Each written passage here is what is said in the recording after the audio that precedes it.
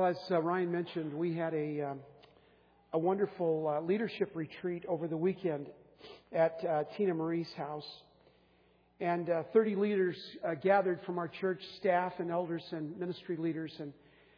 And we just shared our lives together, and we connected, and we looked at God's vision for our church and how we can faithfully live that vision out in the coming year. That's what we've been talking about on these Sundays. These messages that we've called Vision on the Move, because vision is never static. It's always a growing, multiplying, becoming kind of thing. And these last weeks we've looked at several parts of our vision. The first that we looked at was New Life in Christ, and that's the beginning of everything that we do here at Hope. We want each and every one of you to experience new life in Christ, and we try and share that good news every week. But beyond that, we want every person that we know, and every person in our sphere of influence, every person that we come in contact, to know the good news of God's love as well. So, New Life in Christ is the cornerstone, is the heartbeat of our vision. But then we go on further and we talk about what does it mean to connect? What does it mean to grow? What does it mean to serve? And we've looked at those first two the last couple of weeks. Connecting is not just about connecting with God, as important as that is, but it's about connecting with each other. And it's about connecting with the world around us, especially those that we don't know, that we maybe will know in the future. People that we make a connection with because we're intentional about really moving into their lives in a loving, godly way. Connecting with people so that we can be free to love the unlovely, to embrace the unembraceable, and to give hope to the hopeless. That's really what connecting with God is about, is being able to extend that overflowing love and grace to others. And then last week we talked about growing. We cannot faithfully serve Jesus unless we're constantly pressing into His Word, pressing into His love, understanding in a deeper way, Ephesians 3, in a deeper way, His love that is so deeply entrenched in us, rooted deep inside of us, His love that is wide and long and high and deep. When you know that deep within you, that's when your life starts growing and you're becoming, because we don't always become, but you're becoming a fully devoted follower of Christ. So, New Life in Christ is the heartbeat of our vision. Connecting with each other and with God, growing in our faith. And today we're looking at the last part of our vision, which is serving. And let me just remind you again of how we can express our vision. And one way I've tried to express it a different way each week. But here's another way we can express our vision. We are formed by God's Word, called by the Spirit of God to connect, grow, and serve. Empowered to share the good news of God's love in order to reach one more for Jesus. In 2002, on the 25th anniversary of the death of Elvis Presley, his album of greatest hits was the number one selling album in the world in 2002, 25 years after his death. Now, in spite of the enormous success that Elvis had, and all of us remember Elvis, even if you're younger, you didn't see him, but you know of him. Elvis was, according to his friends and family, a very unfulfilled and unhappy man. He died of obesity and drug dependency at age 42. And in an interview with his wife, Priscilla, she said this about her husband, and I quote, "Elvis never came to terms with who he was meant to be or what his purpose in life was. He thought he was here for a reason, maybe to preach, maybe to serve, maybe to save, maybe to care for people. That agonizing desire was always with him, and he knew he wasn't fulfilling it. So he'd go on stage, and he wouldn't have to think about it." End quote. I mean, Elvis, according to Priscilla, didn't have a clue about his purpose for life. Was it to preach? Was it to serve? Was it to care for people? He didn't really know. Now, what we've been talking about these past 3 weeks is finding God's purpose for our lives. What does it mean to have new life in Christ? What does it mean to connect with God and others? What does it mean to grow in our faith?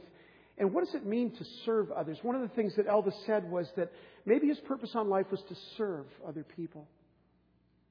Well, there's a wonderful verse in the Bible, and I'd like us to read that together out loud. It's from Ephesians chapter 2, verse 10. And this describes really our purpose for serving. So let's read that word together out loud.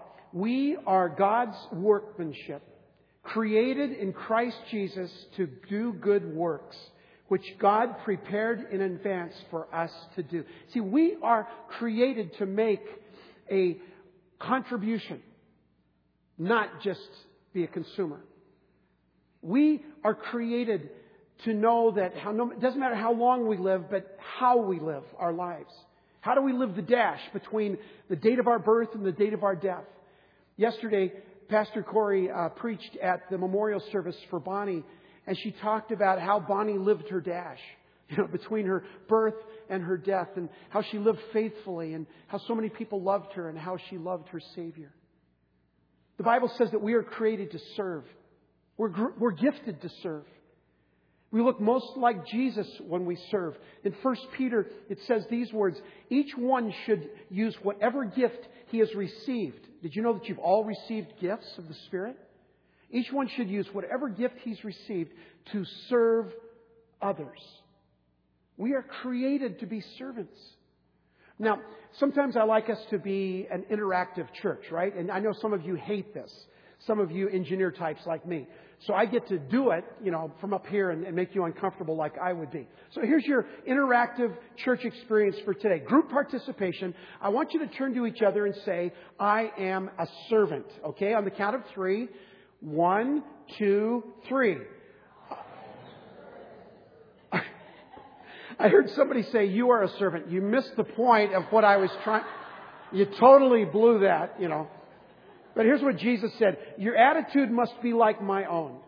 For I did not come to be served, but to serve. I mean, that's amazing to me. Now, I would like to, again, do a little interactive thing. So if you have, in the past or presently, served on the Navajo team, or on the leadership team, or missions team, or you are part of the landscape team, or you teach children and youth, which you probably don't because otherwise you'd be over there. Or if you are part of leading a grow group, or if you are an elder, or you teach, or you pass out bulletins, or you usher, or you make coffee, or you make cookies, or you do any of those serving things. And don't be embarrassed like Karen Fouts. Don't be like Karen Fouts. I want you to stand up where you are. All of those categories and any others that I didn't mention that you serve the Lord in. Now, I know you. And there's more than that. But keep standing. I know. I know. Okay. Thank you. And can we all tell you thank you for serving us so faithfully and so wonderfully? Thank you. You can be seated. I believe we have the greatest people in the world at our church. And they serve with an open heart. They serve not a boomerang kind of, boomerang serving is? It's where you throw a good work out there and you hope it'll come back to you. We have people that serve sacrificially, and they serve for the love of Jesus. And they serve like Jesus did. Because He recognized that He didn't come to be served, but to serve. What does it take to have a heart to serve like Jesus? Well, it takes 3 things, and I want to share those things with you today. The first thing that it takes to serve like Jesus is serving like Jesus means to be available. One day Jesus was walking down the road to Jericho, and some blind men, 2 blind men, started yelling at Him and calling out to Him. And listen to this exchange between these 2 blind men and Jesus. 2 blind men shouted, "Lord, have mercy on us." Jesus stopped and called them. "What do you want me to do for you?" He asked. Now, there's a lot of good words in that verse. What do you think the key word is in that sentence? Stopped. Jesus couldn't minister to anybody unless He stopped. And you can't stop unless you have margins in your life. Unless you have time margins and financial margins and ministry margins. You can't stop unless you have those kind of margins in your life. One of the great stories in the Bible, and I won't take time to read it, but many of you know it. If you're new to church or the Bible or Christianity, you've probably heard of this story as well. The story of the Good Samaritan is found in the Gospels, specifically Luke 10. Jesus was on his way from Jerusalem to Jericho. Or not Jesus, but a man was on his way from Jerusalem to Jericho. And this man was set upon by robbers, and they beat him up and they stole all of his worldly goods.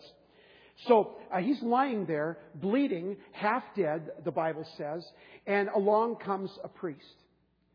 Now the priest, highly educated, very faithful to God, loves God, obviously, has given his life in service to God, but he's busy. And he's got priestly things to do, whatever that was. And he had to go and do stuff that priests do. And when he saw this man laying on the road from Jerusalem to Jericho, he simply stepped over him because he just didn't have time to stop. And then a little bit later, a Levite comes along. Now, a Levite was someone who was also a religious leader. So he had education, he had faith, he was committed to God, and he also stepped over this man because, well, he was important. He had things to do and places to go. He just didn't have time to stop. But then a third man came along. He was a Samaritan. Not a priest, not educated. A Samaritan was a half-breed. Half Jewish, half pagan. And this half-breed stopped. The Bible says that he literally poured oil and wine on him, which is very expensive. He nursed him to health best he could. He took him to an inn, said, "You take care of this man, and I'll come back later and make sure he's okay and pay for his care." And then Jesus asked the question, which of these three men were his neighbor? Which of these three men were the person that is most like Jesus?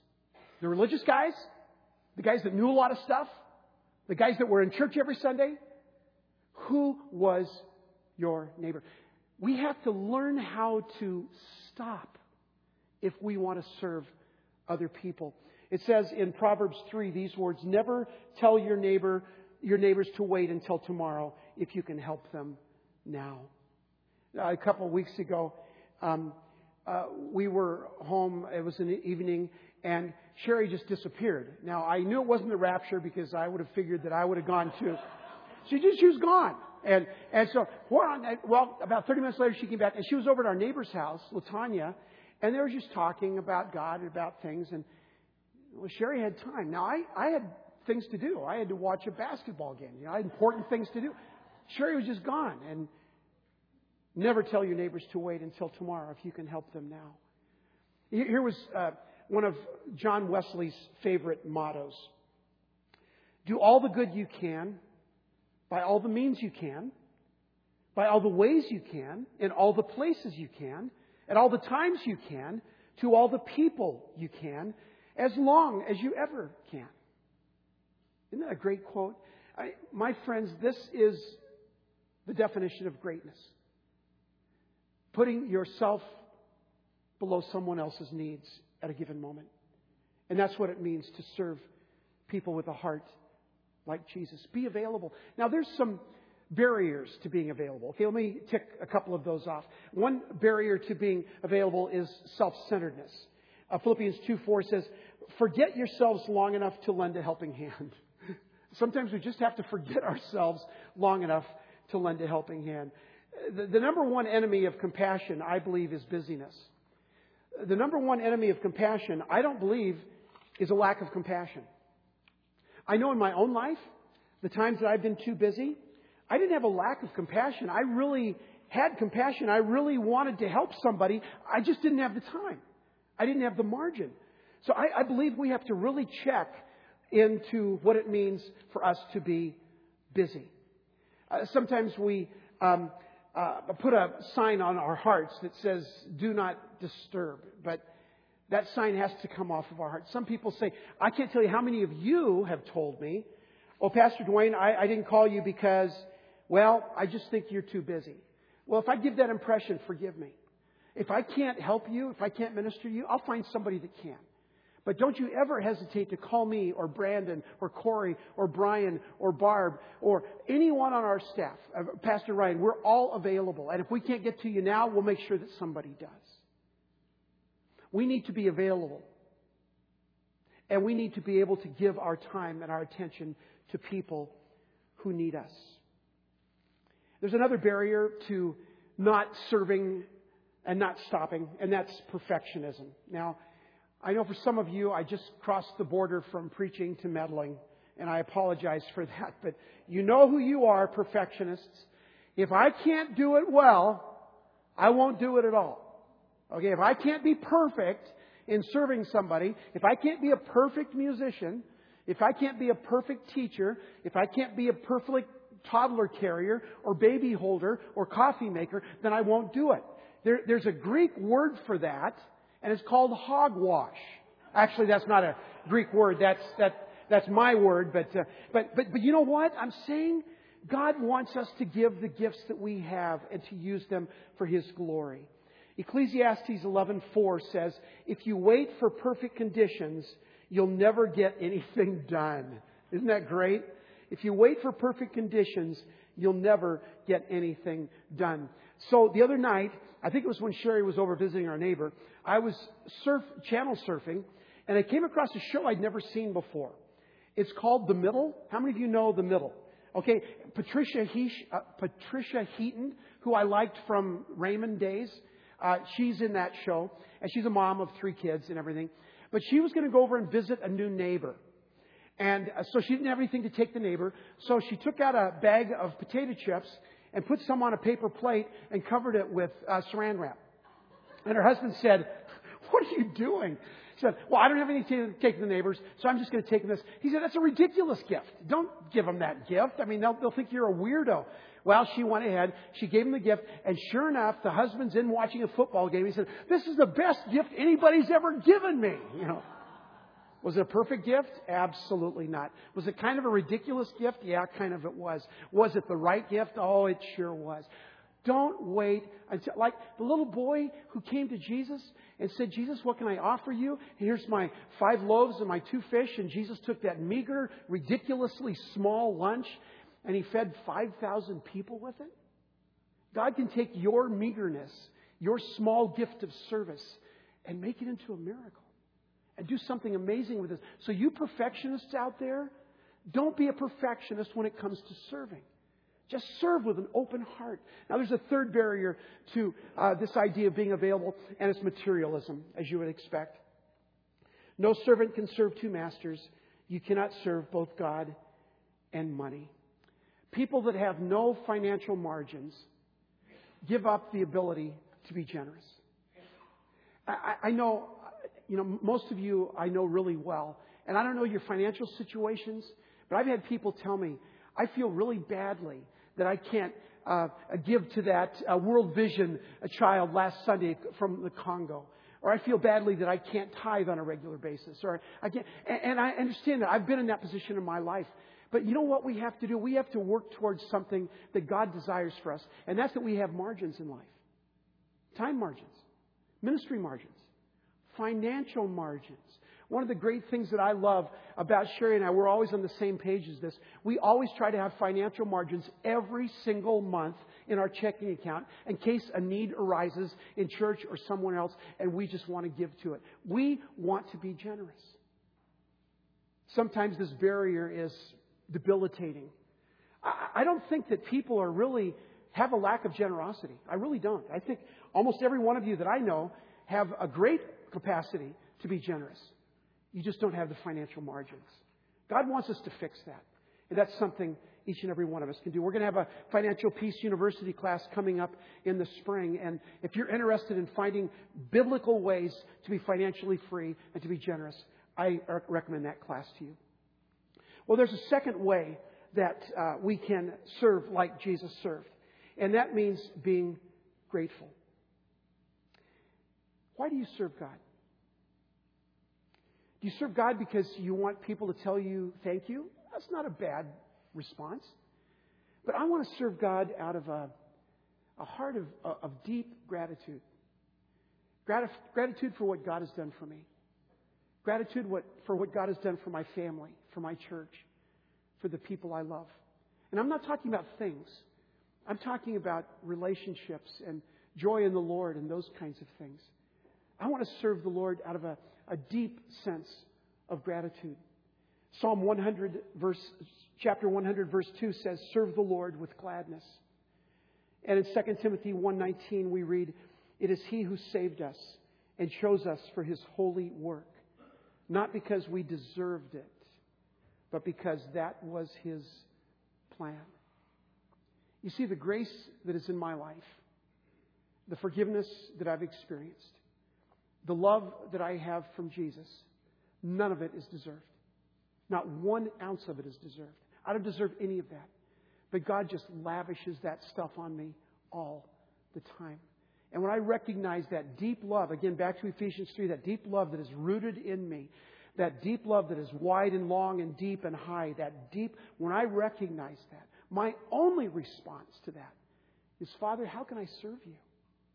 How can I be a faithful servant? How can I show somebody else your love for Jesus Christ?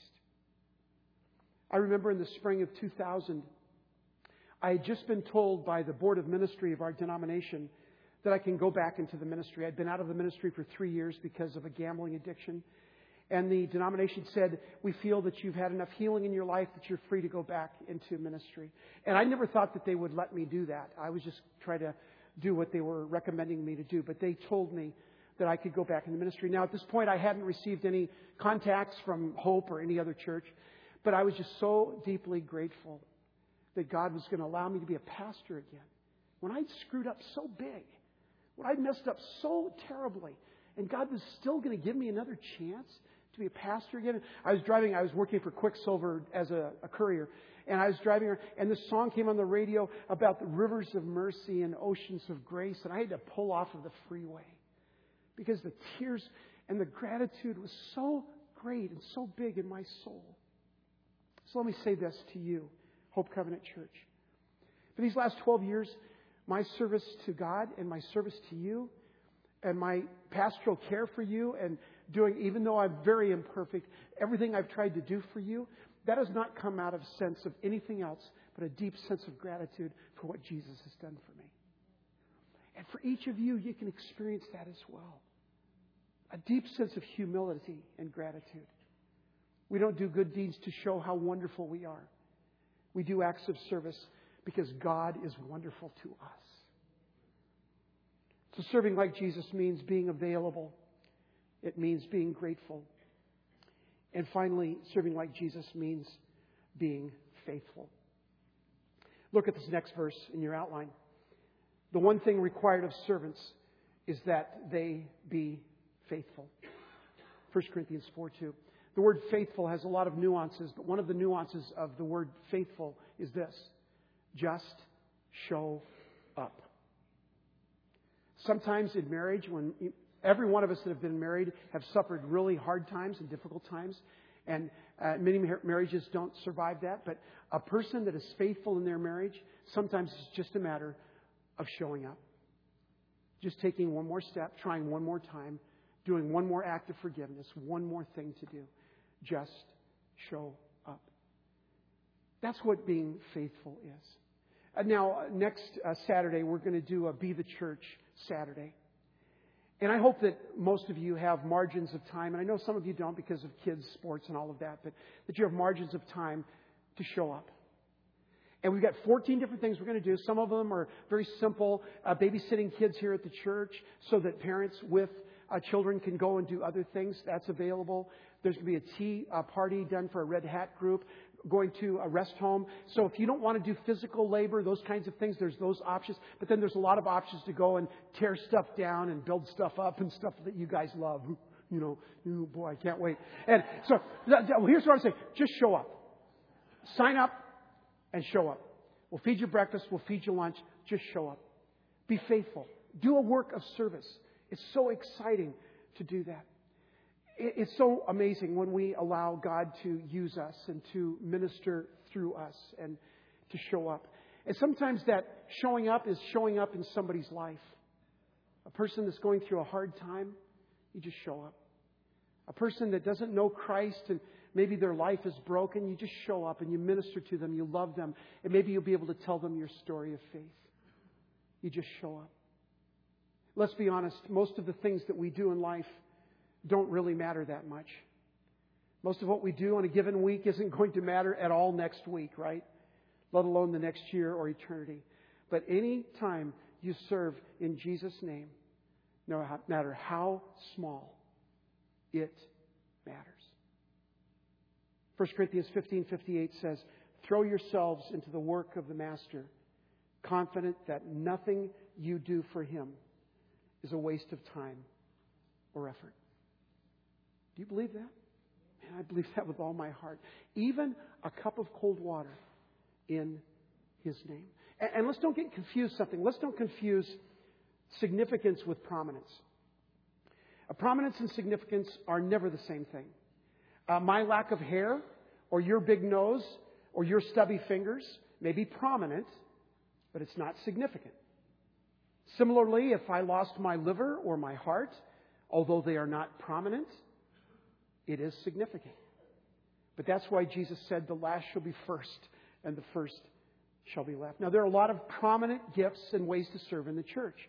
Being on the worship team, being a preacher, being a teacher, being a small group leader. All of these are prominent ways of serving the Lord, but there are so many more significant ways to serve the Lord that are not prominent.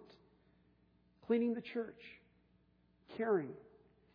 Who was out front? Yesterday we had a landscape team sweeping all the front. Well, by morning, or even last night, there was all kinds of leaves and everything all over the patio again. And so Andrew Wolf was here last night, so he sweeps it again. And we just find people ways of caring and sweeping and trimming and babysitting and changing diapers and making cookies. None of that prominent. All of it significant. Let me give you a little quiz. Do you know the name of the person or persons who greeted you this morning? Now, they're trained to ask you your name. You need to be trained to ask them their name, right? So who today, and this is a quiz, is caring for or teaching your children? How about the musicians on stage? Do you know their names? The leaders that are teaching our youth? The youth coaches that are up at camp in Prescott with our kids?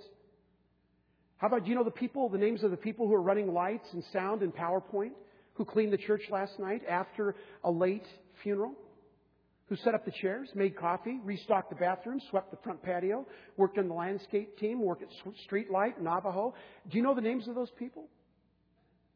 The truth is that these tasks were all done by anonymous volunteers, and each one is done in service to God and with a heart for God. Real servants do every task as if it really matters, because it does. So one day you're going to stand before God, and He's going to say, "What did you do with what I gave you? What did you do with the talents, the abilities, the time, the experiences, the money that I gave you? How did you spend your life? How did you live the dash?" If we want to look like Jesus and serve, then we need to hear these words and hear them well from Matthew 25. "Well done, good and faithful servant. You have been faithful with a few things, so I will put you in charge of many things. Come and share your master's happiness." You know, family, more than anything, God wants us to be able to stand before Him and say and hear those words. "Well done, my good and faithful servant." You weren't perfect. You messed up often. But you showed up. And you did your best. "Well done, my good and faithful servant." And some of you might be saying, "Well, I haven't done that very well in my life." Well, it's never too late to begin today. You know, I began this message talking about one of my favorite singers, Elvis Presley. A curious fact about Elvis is this: the only Grammy Award he won for an album, for an entire album, out of the 250 albums that he made, many of them sold tens of millions, was a religious album that he recorded called "He Touched Me" in 1959. My mom used to play that album over and over and over and over and over again ad infinitum. And here's some of the words from the title song, "He Touched Me." "After the lightning and thunder, after the last bell has rung, I want to bow down before Jesus and hear Him say, "Well done, my son." He is my reason for living. He is my King of Kings. I long to be His possession. He is my everything. Would you bow your heads, please?